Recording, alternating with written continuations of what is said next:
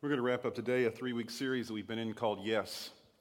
And today you've already heard the Christmas story, the message of Christmas. And it's great to hear it every year and to think about it. But the problem with it is if we don't say yes to Jesus, really Christmas means nothing more than just it's a nice story.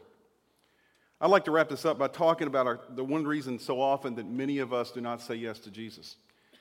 It was kind of reminding me a few days ago, actually a couple of weeks ago, I was out with some guys for lunch. I don't know if, guys, we all do this, but every time you get to go to lunch with some guys, I don't know if women do this or not. I've never been a woman, so I don't know. But the deal is we go out and we have lunch, and when we finish lunch, we have the bill comes. And guys kind of like to compete over the bill. I'll pay the bill. And no, you can't. No. I don't want you to pay the bill. I'll pay my own way. We have this conversation about that. And if we finally allow somebody else to pay the bill, then what do we say? Well, I'll get it next time. We always say that. It's kind of like we couldn't possibly let somebody do something for us that was free.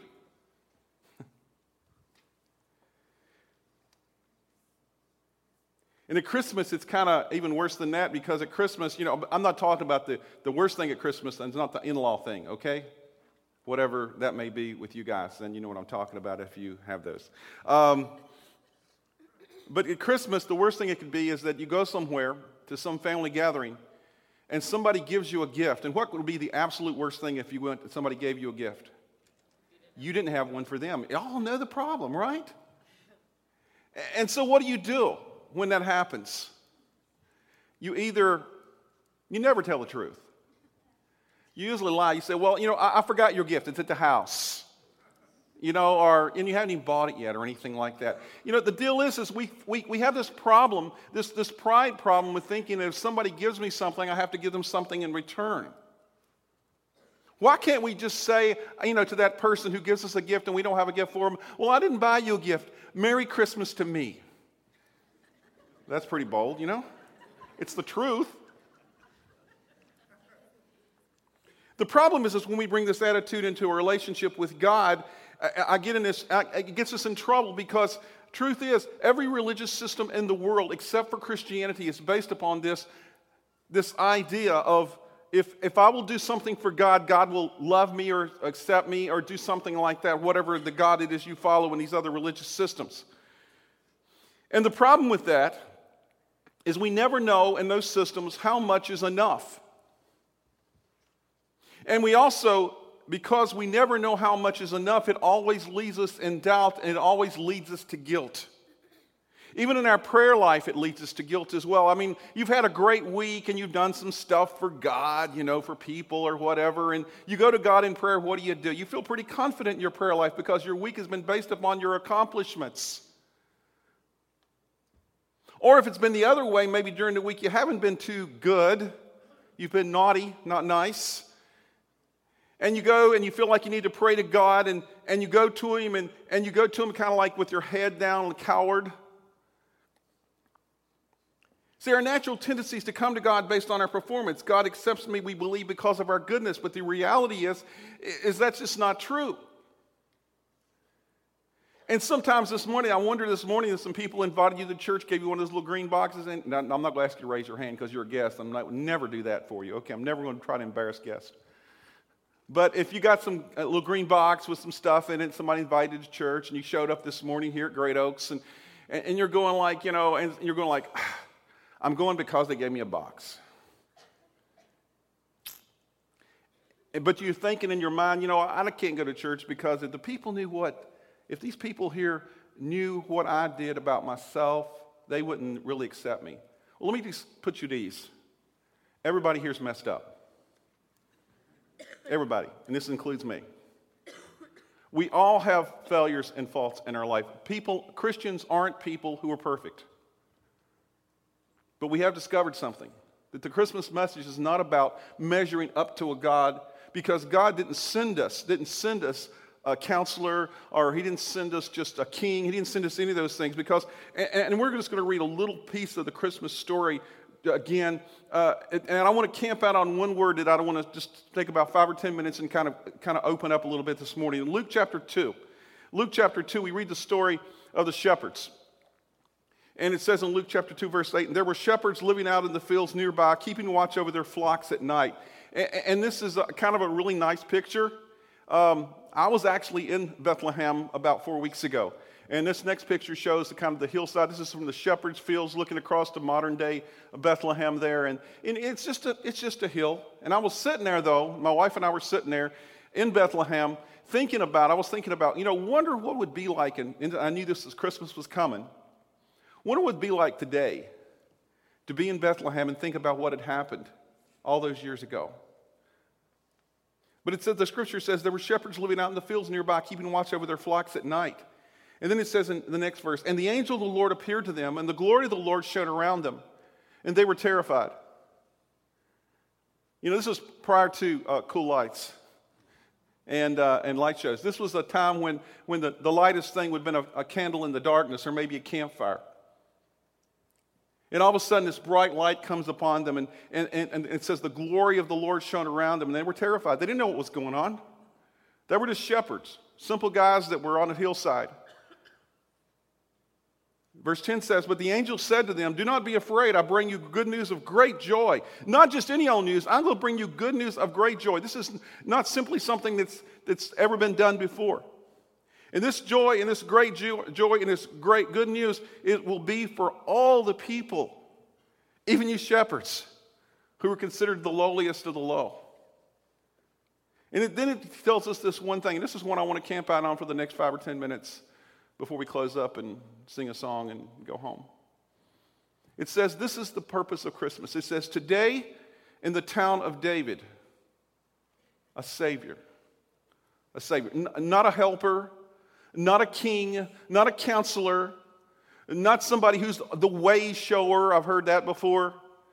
A Savior has been born to you. And he is Christ the Lord. See, when he talk about a Savior, this is not about, has nothing to do with trading or performing or bartering or earning, because a Savior is somebody that bails you out of a situation that you're in. And this word casts a picture of what our relationship with God is, because when God came into the world, up to this point, people had tried to, and we still try to do this, tried to barter their way with God. We think that the message of following Christ has to be more than it is. That we have this list of things we feel like we have to do to measure up to God. But he says, no, Jesus Christ has come and he is going to be a Savior. And if this ever gets from our head to our heart, it'll transform our perspective on God and our relationship to him. If we can get this into our lives, it will eliminate the ought to out of religion. And this is good news in spite of everything that has gone on in our lives. Because you know what we need more than anything else from God? We don't need somebody to show us the way. We don't need somebody else. We need from God, we need to be rescued. And when God looked down, he saw that we didn't need a coach, and he already knew this from the beginning of time. We didn't need a teacher or financial counselor. He saw that we needed a Savior. Now, for some of you here, if you haven't said yes to Jesus Christ yet, this may not be something that you've really thought about. This may be something that for you is not only a big yawn, but it's maybe it causes you some trepidation, because you're thinking about, what is this guy talking about? And I need a Savior. Well, let me tell you a story, a true story. Many years ago, in the state of Virginia, where I used to live, if I talk long enough, you figure I'm not from here. Even though I've been here almost 14 years now, 13 and a half years, I kind of lost some of my Virginia accent. But my y'alls will come out every once in a while. But many years ago, I remember when I was 10 years old. That was 51 years ago. I'll try to make myself younger than I was. I remember this story because it was so vivid in my mind, because my dad and I were driving down the road down the hill from our house. There was a set of railroad tracks, and we came up to it, and in front of us was this old pickup truck. And I recognized the guy in the pickup truck. He was one of the vice assistant principals in our school, in the school that I went to, the elementary school. And he was a brilliant guy. Couldn't tie his shoes, but he was a brilliant guy. one of those guys, so smart he couldn't figure out, but he was a really neat guy. And he was on the railroad tracks, and he was decided he was going to go on across. He kind of stopped and looked, and it was the thing. And all of a sudden, as soon as he went across, the arms come down. And all of a sudden, I don't know if he got flustered or what happened, but all of a sudden, his truck just, and he's sitting in the middle of the railroad tracks, and he seems to be oblivious to what's going on around him. And we look down the railroad tracks, we could see at a distance a train coming. And he just sits there. And so my dad says, sit here. He told me to do that. I'm glad he did. And a couple other guys saw the same, jumps out of their cars, goes up to him, and tries to get him to realize what's happening. You need to get it out of your truck or do something. And guess what he did? He thought they were trying to do something to him, so he locks his doors. And then they started pointing, and he finally realizes he needs somebody to save him. And they tell him to put it in neutral. They pushed it off the tracks just in time. It was really dramatic. It would have been a great movie. But I'll never forget that, because here was this person who needed saving. He was about to be killed. And he didn't even realize it. See, that may be the perspective that you have, Jesus has been trying to get you to understand in your life, because maybe your perspective on this whole Christian thing is your life, that you feel like that Jesus or God has been trying to mess with your stuff. Your husband or your wife keeps giving you these CDs, these Christian things. Or your brother-in-law gives you books you don't read. And you get a new job, and your boss, him or her, basically has a Bible laying on their desk, and you're going, oh my gosh, can I get away from this stuff? And so for you thinking you need a Savior is a big yawn. And the reality is, for many of us, some of us have been running from Jesus for years and years and years. And we don't even know we're running. And this approach to saving us sometimes confuses us too, because God doesn't work the way sometimes we think He works, because He's not like, if we're in a car sitting on the track and we don't recognize our need, God doesn't come and rip the door off and save us. He will stand on the sidelines until we're ready for Him, maybe moments away from, and we realize all the stuff we need and all the stuff in our past, and we start to panic. And when we finally decide we need a Savior, guess what? He's there. He's there. The Apostle Paul said it this way. He was talking to some Christians who thought that God didn't care. He says in Romans 2:4, don't you realize how kind and tolerant and patient God is with you? Or don't you care? Can't you see how kind He has been in giving you time to turn from your sin? And this is how God works. As long as you are running from God and you see no need for a Savior, God's response will be kindness and tolerance and patience. And so sometimes not realizing that's the way God is, unlike when I grew up in the South, and one time at a tent revival. Anybody ever been to a tent revival before? There was actually one 2 years ago over in Washington, on a little church there. And I drove by and I'm going, oh my gosh, it had me a flashback to my old days, because I could hear the guy, the preacher, ranting and raving. And it's a thing like, in the fiery pits of hell, just kind of that kind of thing, it was that kind of thing going on. And I was going like, no, it was not the scare tactics. I didn't grow up with that, really, even though I was Southern Baptist. I know you think that was true. It wasn't true at all. See, we think that God is absent sometimes because of His kindness and His patience. But the moment, the hour, the millisecond that you and I realize that my life is going wrong, whenever there is a wake-up call, whether it's illness or death or major loss, in that moment, the Savior will intersect with our lives. And this morning, I want to be straightforward. Not offensive, but sometimes it is to be straightforward. If you're here and you haven't realized this and you think everything is fine, you don't need a Savior, you need a Savior. Because there are just some things in your life that you cannot fix without God's interceding. There are moral issues and health issues and anger issues and money issues and addictions. And if you think you can fix those, what I'll go get a chair and sit over here and just wait a few minutes while you fix yourself. you can't fix some of those things on your own. Because every time we look in the mirror, we're reminded we need a Savior. And the moment you throw your hands up and say, I need a Savior, He is there. That's what Christmas is all about. God sent exactly what you and I needed most. Not only back then, but now. I love this quote from Rick Warren. He says it this way. He says, you don't need a Savior because you might die tonight, even though that's true. You need a Savior because you have to live tomorrow. God doesn't just save you for the future. He saves you for now, too, as well. And there's all kinds of things in our life that we know of that's true because so many people are struggling with marriage relationships or relationships with their kids who are out of control or whatever the thing may be in your life or lack of control in feeling secure in your job or whatever the deal may be. And the reality is God wants to save us not just for the future but for now. And there's this unique dynamic in Christianity as well that we find that really it's the relationship between the saved and the Savior, between the rescued and the rescuer, between the delivered and the deliverer. And it's unlike any other relationship in the world. You can see it dramatically played out in some recent, some old stuff and some recent stuff in drama if you want to know what it looks like. You look last year, the Metamora group, choral group, and they had a play, they did Les Miserables. Remember that? Some of you went to it.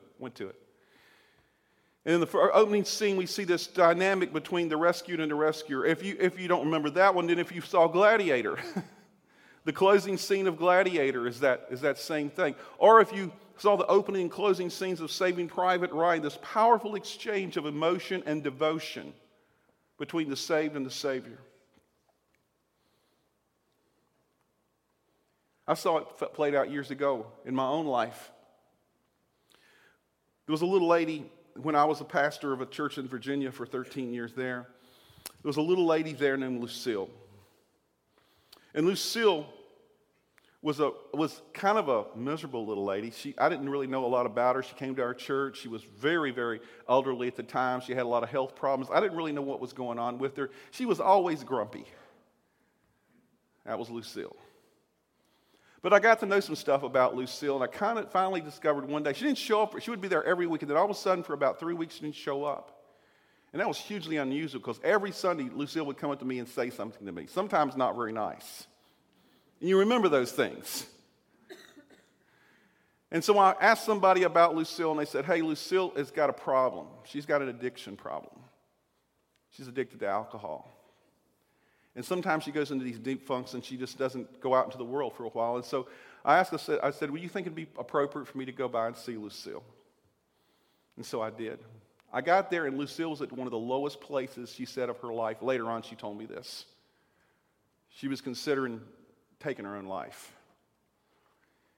And I called another lady that knew her well, and together, she and I went over and we kind of did an intervention for Lucille. We got her into a recovery center. We got her straightened, got her headed in the right direction.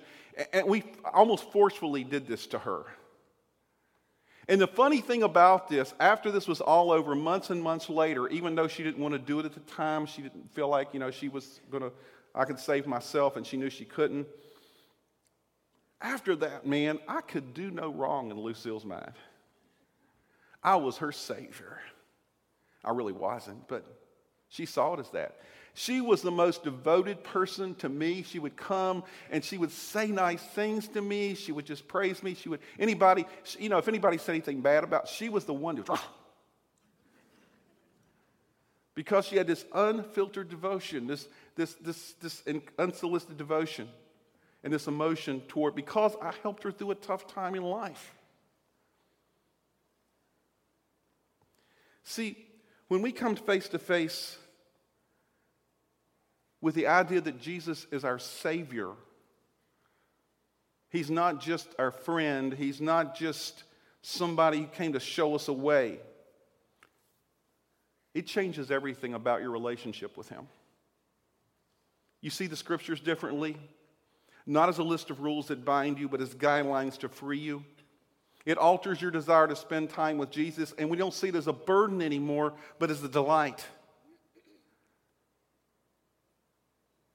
And then when Jesus in Scripture and through our prayer time asks us to do something, you know what our response is? Yes.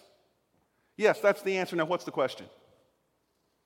That's how we approach Jesus, because we have that kind of devotion, that kind of love for him when we realize what he's done for us. And you know what the Scripture calls it? It says this is good news of great joy. This is good news of great joy. Because anything that you lay at the feet of the Savior, he will save. I've known over the years couples with horrible marriages that came to the place of saying, God, we can't do this anymore. The only thing that can happen is for you to take it and do something about it. And they've laid their marriage at the feet of the Savior.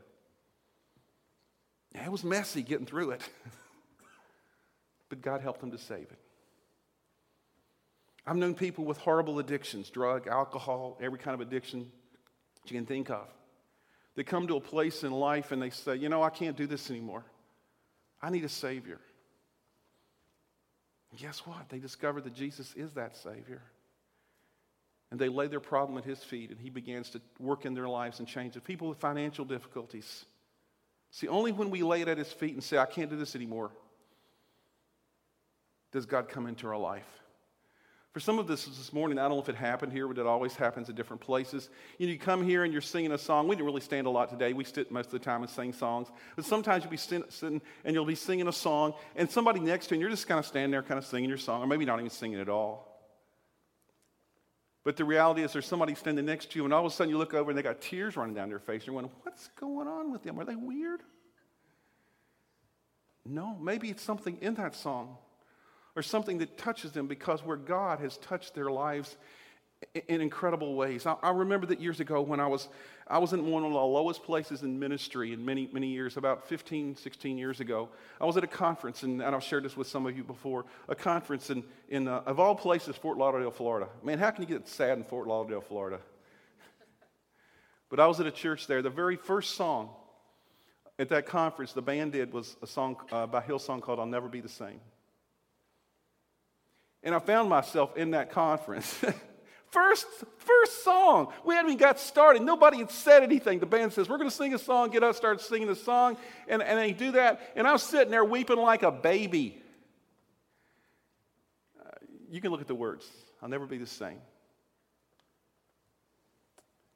See, when God comes in and saves us, we have this unfiltered devotion, this incredible emotion toward him as well.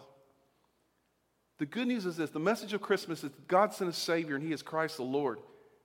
And I just want to simply close by saying this. The first step in embracing the message of Christmas, and this is why we're here today, not just to hear music, not just to look at Scripture, is to embrace the message of Scripture. The first step in embracing the message of Christmas is to say yes to Jesus. To say yes to Jesus. So let me read the Scripture again, this just part of that Scripture. Let me read it with a little more enthusiasm than I did the first time, okay? Scripture says this: do not be afraid. I bring you good news of great joy that will be for whom? All people. Is that including you? Yeah, you're all people. We're all people. It's for everybody. Because today in the town of David, a Savior, exactly what we need, has been born to you. And if you don't know who he is, he's Christ the Lord. He's Christ the Lord. So let me ask you a question. You don't have to raise your hand, but I am going to ask you to do something about it in just a minute. Would anybody here say, I need a Savior? Let me explain something to you. You don't have to be saved multiple times to follow Christ. There's a point in time when you follow Christ, but then there's a process in your life of giving more and more and more of yourself. There's some big words we won't call sanctification. Anyway, you don't have to know that word. But it's a process in our lives when we continue to say yes to Jesus. We say yes to him at a point, And you need to do that the first time. Say, yes, I want to follow you. And then we continue to say yes. It's kind of like in marriage. You said yes at the altar or in the church or wherever it was. Was that the last time you said, I love you, or yes to your spouse? If it is, you're in trouble. Right? It's a process of continually saying, I am devoted to you. Yes.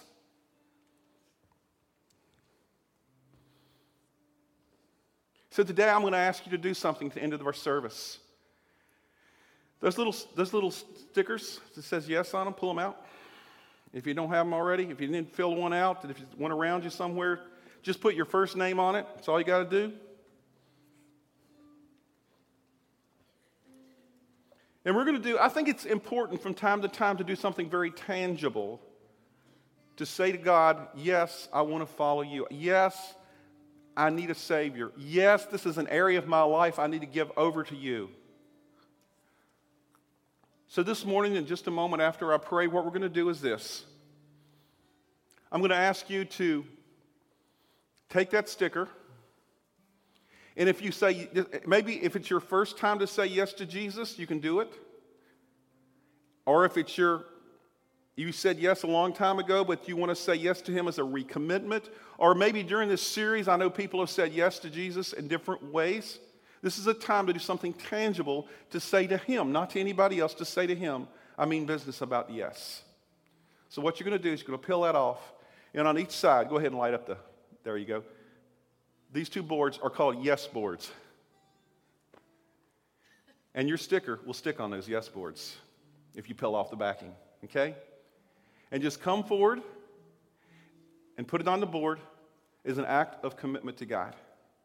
Now, two things you'll do after you do that. If it's a recommitment to God and you really don't need any other follow-up just to do that, you can go back to your seat after you've done that and sit back down because we're going to have a closing song. But, if you need prayer in some area of your life, you say yes, but you really need somebody to pray with you, there's going to be some folks on both sides here. Go ahead and get in position, folks, that are doing that. There's going to be two on this side, two on that side. And in doing that, this is some of our leadership in our church is going to be doing this. These are some of our folks that are I guess you call them elders in some churches, but that's about as close as we use the term here. Be on both sides near these doors and those doors just to pray with you. Or if you said yes to Jesus for the first time, you need to go and let one of these people know. And they will encourage you about some next steps that you can take if you've never said yes to Jesus before in your life. I hope that you will consider this as a way of firming up some commitments. And there's nothing more important than you can do during this Christmas season than to say yes to Jesus. Let's pray.